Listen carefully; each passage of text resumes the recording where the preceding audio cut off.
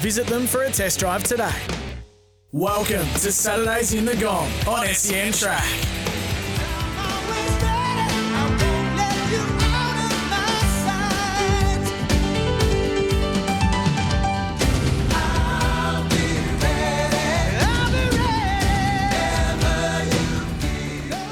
They are there every summer on the beach without fail, our golden surf lifesavers. I'm joined by a couple of David Hasselhoffs right now. Michael Jennett, Toby Dawson, good morning, both of you, man. And before I touch on a myriad of topics that we want to get to regarding surf lifesaving, tonight, Wollongong City Surf Lifesaving Club, I'm really looking forward to this night because there are going to be 50 caps presented to the club's national and world champions. Michael Jennett, this is a topic we touched on last week. Wonderful idea. I think it's going to be a really special evening. Good morning. Oh, good morning, Matty. How are you going? Yes, everyone's excited. We've got a crowd of over 220 attending tonight, and it's certainly a recognition not just of our former champions, but certainly developing an initiative and introducing an initiative that will be used to recognise our champions moving forward as well. Now, Michael Jennett, Toby Dawson, you are cousins. The common link is cap number 1, Ross Dawson. Do you know much about this legendary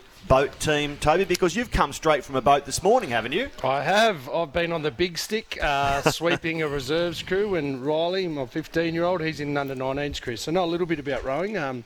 Unlike the novelty event members of our family. Little jibe there. Yeah, little jibe.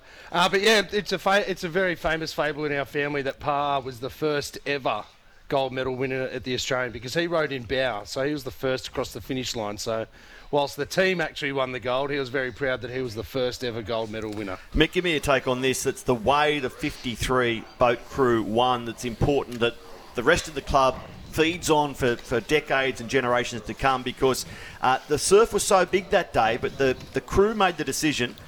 There was no waiting, no hesitating, just rip in, and that approach worked. So I'm going to say tonight, the culture was set 70 years down the track.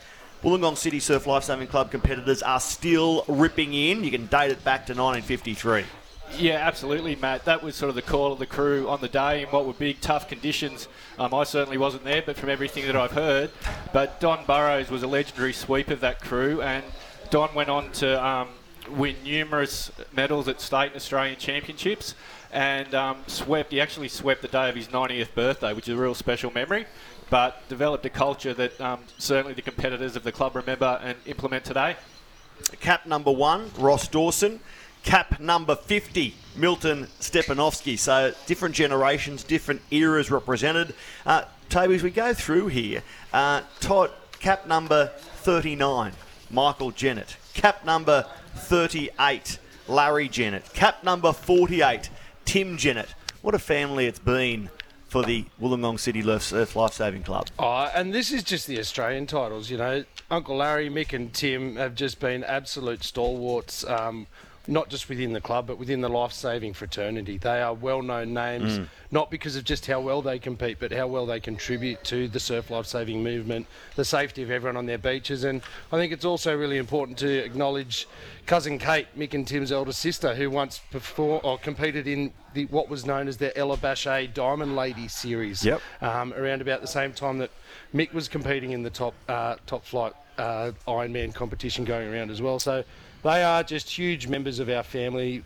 I know everyone, we've got a massive roll-up of we call ourselves the Mighty Ducks. We're the ones that were in the billboard in our Ducky Sluggos many years ago, you know, all rolling up to come and get behind these guys today because they give their all for everyone else, and it's great to see them getting recognised. Matty Heisley with multiple Australian titles. He'll be recognised tonight. The Morris family, the McEwen family. I've mentioned the Jennett family. Mick, is there one cap tonight that resonates with you particularly? If you take the family out of it, is there someone that you'd like to share their story or elaborate on why you think that is a really special cap tonight? I think it's difficult with 50 recipients, Matt, to put one above the other, but I think there's some amazing stories personally in the sporting context amongst all of the people, but certainly Robert Nay's story is amazing. Yes. Not just for what he achieved at Wollongong, but he went on and sort of considered a great in surf life saving after some pretty significant personal challenges. Yeah, well, that's right. Robert Nay, very much part of a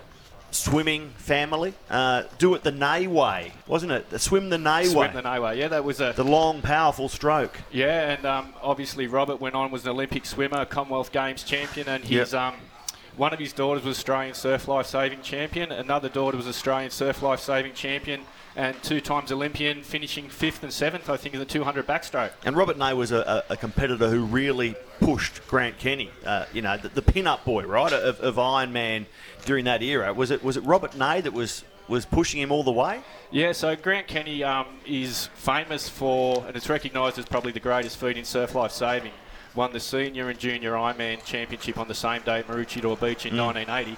And Robert had come back from a few years out with some pretty significant health and personal challenges. So to be back on the straight and narrow, I suppose, but then to compete at an elite level and finishing third to Grant Kenny on that day and finishing places over the next 2 years in the Australian Championships.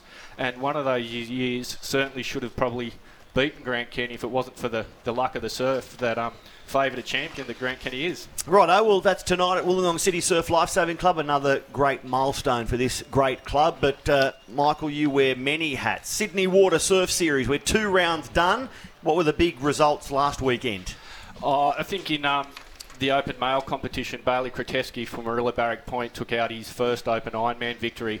He's a national level swimmer and been a successful junior athlete, but to go and win at an open level was great recognition. He had a great start to the season and finished 4th in the Coolangatta Gold in the short course, but really paid the dividends, I suppose, of the hard work that he's put in and set him up for a great summer, and he's looking forward to having more competitors at the ultra elite level in round 3 of the series next week. That's at Bulli, that also doubles up as a round of the National Summer of Surf Series.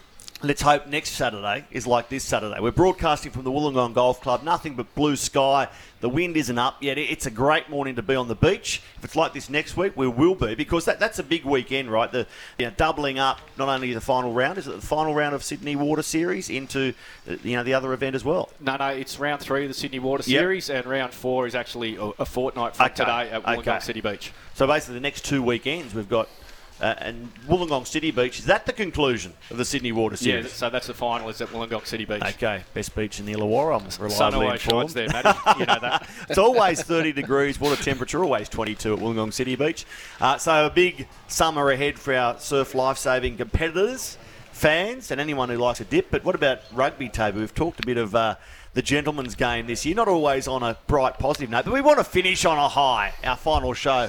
What's your rugby highlight of the year, you Vikings legend, you? Highlight of the year, Matty. Wallabies have been a bit hard. It's a bit hard to get around anything on the field for the club as well. We didn't have the most successful year, so I think this one's actually last week getting voted in at the Vikings AGM as the 42nd life member of the club. Congratulations. To be up there alongside Pa, Ross Dawson, my dad, Stephen Dawson, and now I'm up there as well. 3 generations of life members at the magnificent Vikings Rugby Club, which is going to come back, which is going to be the heavyweight it once was, right? Yep. This time, 12 months ago, we were on our knees forfeiting first grade. By the end of the season this year, we had 2 sides on the field.